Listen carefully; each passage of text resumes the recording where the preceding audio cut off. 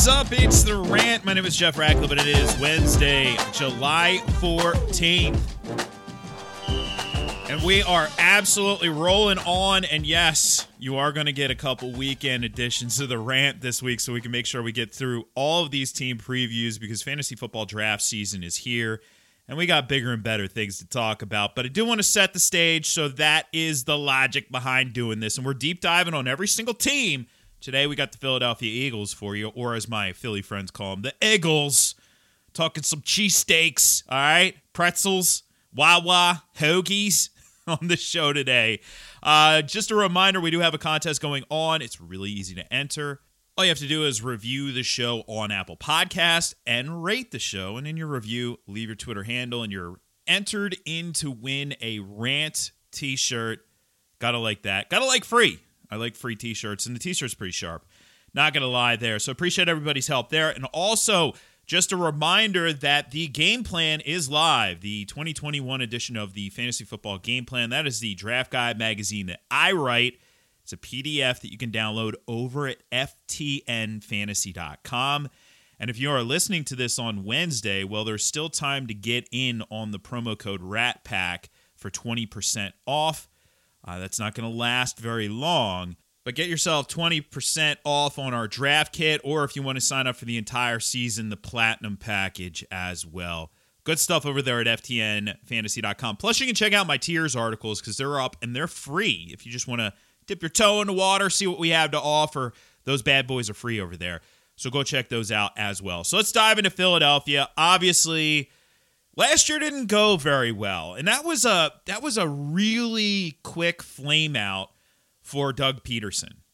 You know, you had the Andy Reid era lasted forever, and the Eagles were sort of annual playoff contenders, potential NFC Championship contenders. I mean, they made it to the NFC Championship game multiple years. They only made it to the Super Bowl once under Andy Reid, but they made it once under Doug Peterson as well, and of course, they won that game. And then since then, it was like a slow and steady decline, and then last year a rapid decline, right? Carson Wentz was a disaster. The offensive line was a disaster. The defense was fine. I didn't really hate the defense, but offensively, they couldn't generate a whole heck of a lot. And so, of course, Peterson is gone. Wentz is gone. Sirianni is in, coming from where Wentz went, in Indy, former offensive coordinator there. So we do have a little bit of a sense of what to expect, which actually is interesting because I don't think it's going to be a really dramatic departure from what we saw under Peterson. However, without Wentz under center, you do have Jalen Hurts. Now that changes what you're going to do. I don't think Jalen Hurts is a terrible passing quarterback. He's not just a running quarterback, although he is immediately one of the better running quarterbacks in the NFL. And I don't think that's getting ahead of ourselves. We know what he was capable of at the college level. This dude was a Heisman contender for that reason, but he also showed, especially once he transferred to Oklahoma, he can spend it a little bit too. You're going to have to design the offense around him, which it sounds like that's what Philly is going to do this year. So there is a lot of intrigue. And there is a lot of fantasy football potential, especially when you look at my projections. So I'm projecting this dude to run the ball almost 150 times. 144 rushing attempts, 700 rushing yards, 5 rushing scores. That alone, even if Hurts is somewhat of a moderate disappointment as a passer, I don't want to say disaster, because if he's a disaster, then Joe Flacco will end up being the starter, and I don't think any of us want that. Maybe Joe Flacco does. If you're listening, Joe, I'm sorry. But even if he's a disappointment as a passer, that floor with 700 rushing yards, that is absolutely enormous. You know, think about it, and I always go back to this comparison, but every 40 rushing yards is the same amount of fantasy points as a passing touchdown. Well, this 700 rushing yards is the same amount of fantasy points as 17 and a half touchdowns. Plus add in the extra 30 points for the 5 rushing scores I haven't projected at. And now we're cooking with gas. Right off the bat, we got a floor. Now, the ceiling is relatively high as well for him because of the potential passing yardage, I have him just over 4,000 yards. Now, not a big passing touchdown year, but why I have him so high is he does have weapons who are very capable after catch. Devonta Smith can do that. Jalen Reagor can do that. Dallas Goedert can do that as your tight end. So he's going to get helped out a little bit by his receiving core as well. Hurts is super volatile. But I just took a shot on him in this Scott Fishbowl draft because he fell outside of the top 10 fantasy quarterbacks drafted. I have him well inside that. I have him at 9 right now. And he projects out even slightly better than that, but I'm moving him down just slightly because the floor is a little bit lower on him in my rankings. But still, that's pretty bullish. Now, he's very, very risky. So if I drafted most guys inside my top 10, like say I drafted Russell Wilson, got him at half decent value, maybe he falls in a draft, I grab him. I'm not drafting a backup if I draft Russell Wilson. If I draft Jalen Hurts, you best believe I'm drafting a backup, and that backup is very unlikely going to be one of those high ceiling upside guys, as I call them. You know, even the Joe Burrows of the world, not doing that. I would very likely be taking somebody a lot safer. And somebody in the late rounds. I'm not saying draft Hurts and then Tom Brady the next round. I don't want to do that. But Hurts and somebody who I think can get me by if Hurts falls flat on his face. Matt Ryan, I don't love it, but he'll get me by. Kirk Cousins, don't love it, but he'll get me by. And then I can work the waiver wire, hopefully, and find, this year's Justin Herbert. I know easier said than done, but you have to have the chess moves in place, not just the checkers moves. All right, so I mentioned briefly his receiving core. Let's come back after the break, and let's talk about these very interesting Philadelphia Eagles wide receivers.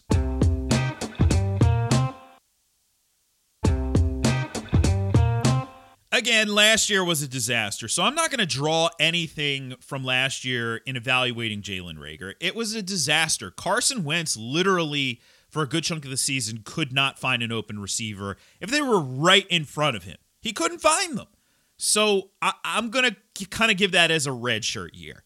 So when you're looking at this wide receiver group, you have Reagor, but of course you also have reigning Heisman Trophy winner Devonta Smith, who, let's be honest, put together one of the best receiver seasons in NCAA history.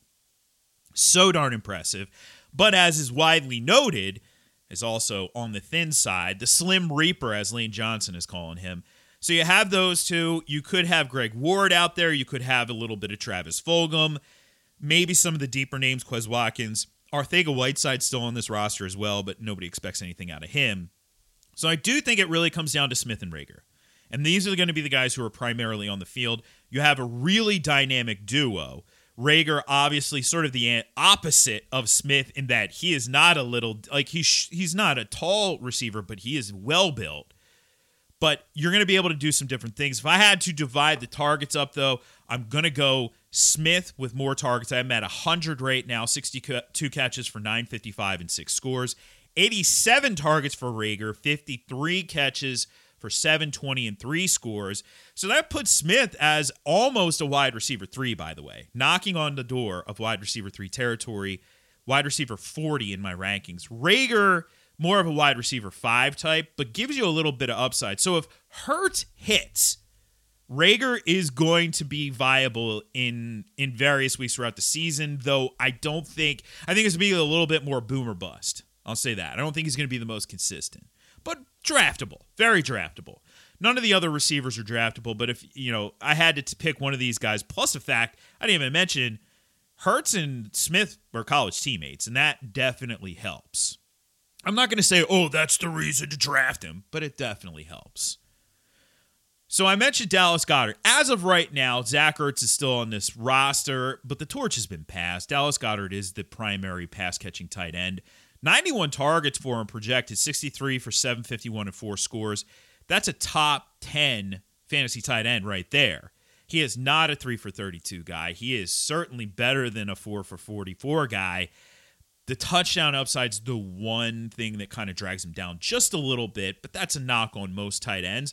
However, I will say this. Right now, I do have Ertz at 71 targets. If Ertz is somehow traded before the season, Dallas Goedert is a triple-digit target guy. Now, I'm not going to give him all of Zach Ertz's targets because you'd likely see either Jason Kroom or Caleb Wilson step into a bigger role where they'd, I have each of them projected at 5 targets. That would be more like, one of them would probably be like a 30 to 40 target guy. So if you take those available targets, split them up between the 3 of them, Goedert goes up to like 110. He gets another 20 targets. That puts him now, he's not in the big 3 elite category, but now he is legitimately in that TJ Hawkinson, Kyle Pitts, Mark Andrews tier, where right now I have him just outside of that. So we'll see what happens with Ertz. Philly wants him out. Ertz kind of wants out, but they need to get a partner in order to get a trade done. So the backfield's going to be different with Nick Sirianni in place. Here's what we know. Coming from Indianapolis, the Colts used, and this is not just this past year, but even the year before, they're going to use a primary early down back and then a different passing down back. So it was Marlon Mack or Jonathan Taylor in early downs. They would get some reception, sure, but then you'd have Nyheim Hines in passing downs. From the looks of things, Philly is going to replicate some of that here in Philadelphia because Miles Sanders, certainly suited to an early down role, somewhat suspect in the passing game. I think he could still be right there among the leaders in targets in his backfield, and I currently am projecting him as such. But they drafted Kenny Gainwell. Gainwell is not a between-the-tackles runner. In fact, he's kind of a Theo Riddick clone in some ways where he could be a really good passing down option in the NFL, which, you think about it, Theo Riddick, he's along the same lines as a Nyheim Hines or a Tariq Cohen or guys like that. Chris Thompson. There's so many of those guys. James White. So many of those guys. Gainwell could be that for Philadelphia, which means that takes work off of Sanders' plate and, really puts a cap on his ceiling. Now, I don't think that maybe happens right away. We could see some Kerryon Johnson as well in passing downs. We could still see some Boston Scott. But eventually, it seems like that's kind of the direction they're angling towards with Gainwell, if he's able to hit. And I think he was kind of a value, really, on day 2 where they picked him, by the way. Gainwell won't be a fantasy option. Dynasty leagues, yes. Hold. If you drafted him, hold. Right? But Sanders, he's got a cap. He's got a cap. So right now, where once we may have thought of Sanders as a potential RB1, right now it's looking like Sanders is really more of an RB2, ranking at 18 for me. 222 carries, which is solid, just over 1,000 rushing yards, 6 rushing scores. I do have him at 41 catches, which maybe is a little optimistic, 342, and a receiving score there. But you add that all up, that's 263 touches. If you're an RB1, you really got to be approaching 300 touches. You got to be close to 300 touches, if not over 300 touches. Volume is the name of the game when it comes to running back fantasy production. It really is. And so if you're not seeing that volume, it's going to be tough to produce those numbers. So Sanders, he's going to fall. You might actually even see him in the 3rd round of some fantasy drafts this year, 12-team leagues. I don't hate it, especially if you grab a running back in the 1st round and you get a pretty high-end wideout in the 2nd round. I don't hate Sanders in the 3rd round, but just realize that he does come with a value cap there. So there you go. The Philadelphia Eagles in the hopper. Up next, the Pittsburgh Steelers. I am not going to attempt to do a Pittsburgh accent. I don't have that one in the wheelhouse. But that'll be tomorrow on the podcast. At Jeff Ratcliffe on Twitter, at Jeff Ratcliffe on Instagram, hashtag RatPack. That way I know you're a listener of the show. FTNFantasy.com. Go check out the tiers articles and make sure you check out the 2021 Fantasy Football Game Plan. It's got my draft board, baby. All right, I'll catch you on the flip side for another edition of the pod. I'm Jeff Ratcliffe, and I'm out.